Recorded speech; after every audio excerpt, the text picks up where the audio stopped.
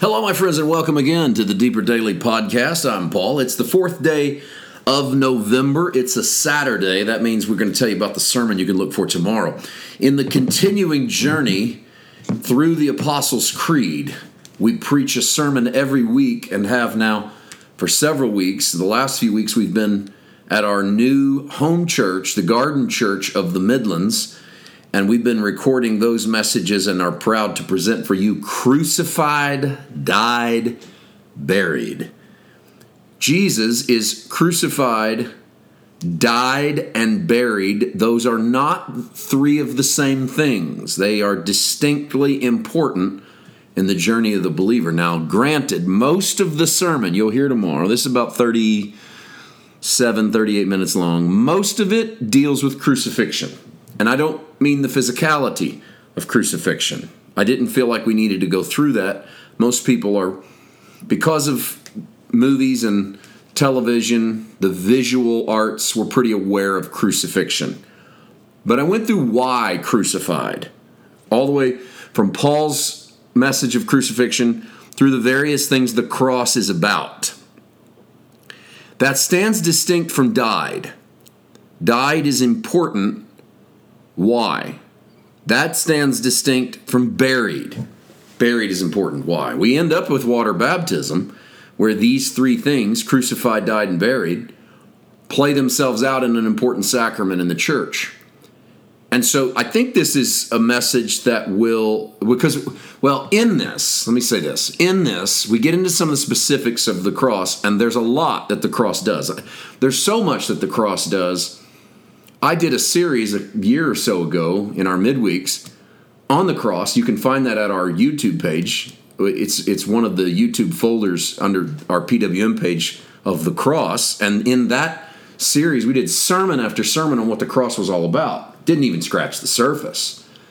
And one of the things that the cross did, and this is the one that I really want to highlight to you to excite you to listen to tomorrow, is that it is reconciliation. Reconciliation is God reconciling the world to himself by not counting our transgressions against us, by not keeping books. God doesn't keep books on our sin. Now, that doesn't mean God doesn't know what we do, but God has either put it all in Christ or he hasn't. And I believe that he has. Crucified, died, buried, a message I think you will get a lot out of, and I think will excite you to see Jesus a little more. Today, we turn the corner into the third chapter of the Gospel of Luke. As we continue our journey through the Gospel of Luke, verse 1 of chapter 3, now in the 15th year of the reign of Tiberius Caesar, Pontius Pilate being governor of Judea, Herod being tetrarch of Galilee, his brother Philip, tetrarch of Iturea, and the region of Trachonitis, and Lysanias, tetrarch of Abilene, while Annas and Caiaphas were high priests, the word of God came to John, the son of Zacharias, in the wilderness. A lot of stuff there, right? A lot of names, a lot of places. Well, I told you a few days ago that the biblical writers do this to date things.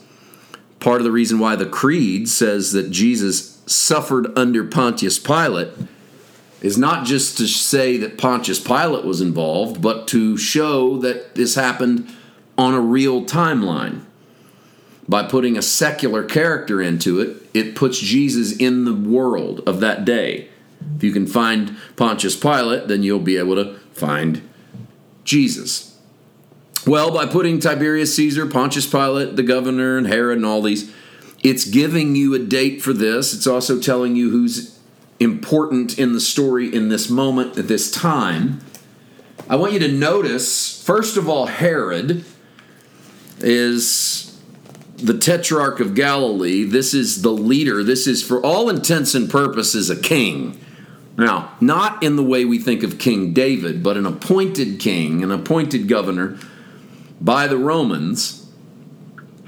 And that's important because the interpretation of the Jacob prophecies from Genesis 49, when he lays his hands on his sons, the common interpretation of the famous moment that in Genesis 49:10, when he says, the scepter shall not depart from Judah, nor the ruler's staff or the lawgiver from between his feet until Shiloh comes, or until tribute comes, that the interpretation of that for centuries has been that the Messiah would come to Israel when there was a king who ruled who was not from Judah. And so as long as there was a king on the throne who was not from Judah, then the Messiah might come on the scene. One of the reasons why the world of Christ's day was so looking for the Messiah was because there was not a ruler on the throne from the tribe of Judah. Have you ever wondered why you don't hear the ancients in the Old Testament longing for the Messiah? Why they aren't looking around every corner for the Messiah? Why does this become a big deal when you get to the New Testament? Well, part of the reason was because of Daniel's little book that talks about the timeline of when the Messiah would arrive. But the other part is because they believed the Genesis 49:10 verse meant that the ruler that's on the throne would not be from Judah. And as long as the ruler is not from Judah, then Shiloh could come, the peacegiver could come, the Messiah could come. Who's on the throne? Herod. He's not Judean. He's not from the tribe of Judah, rather. And because of that, they believed that their Messiah might be on the scene. There was a couple other characters in there, Annas and Caiaphas. Caiaphas is the high priest in the time of John the Baptist, all the way up through Christ. But people would also recognize the continuing power of his father-in-law, Annas. He was the previous high priest. He was deposed of by the Romans.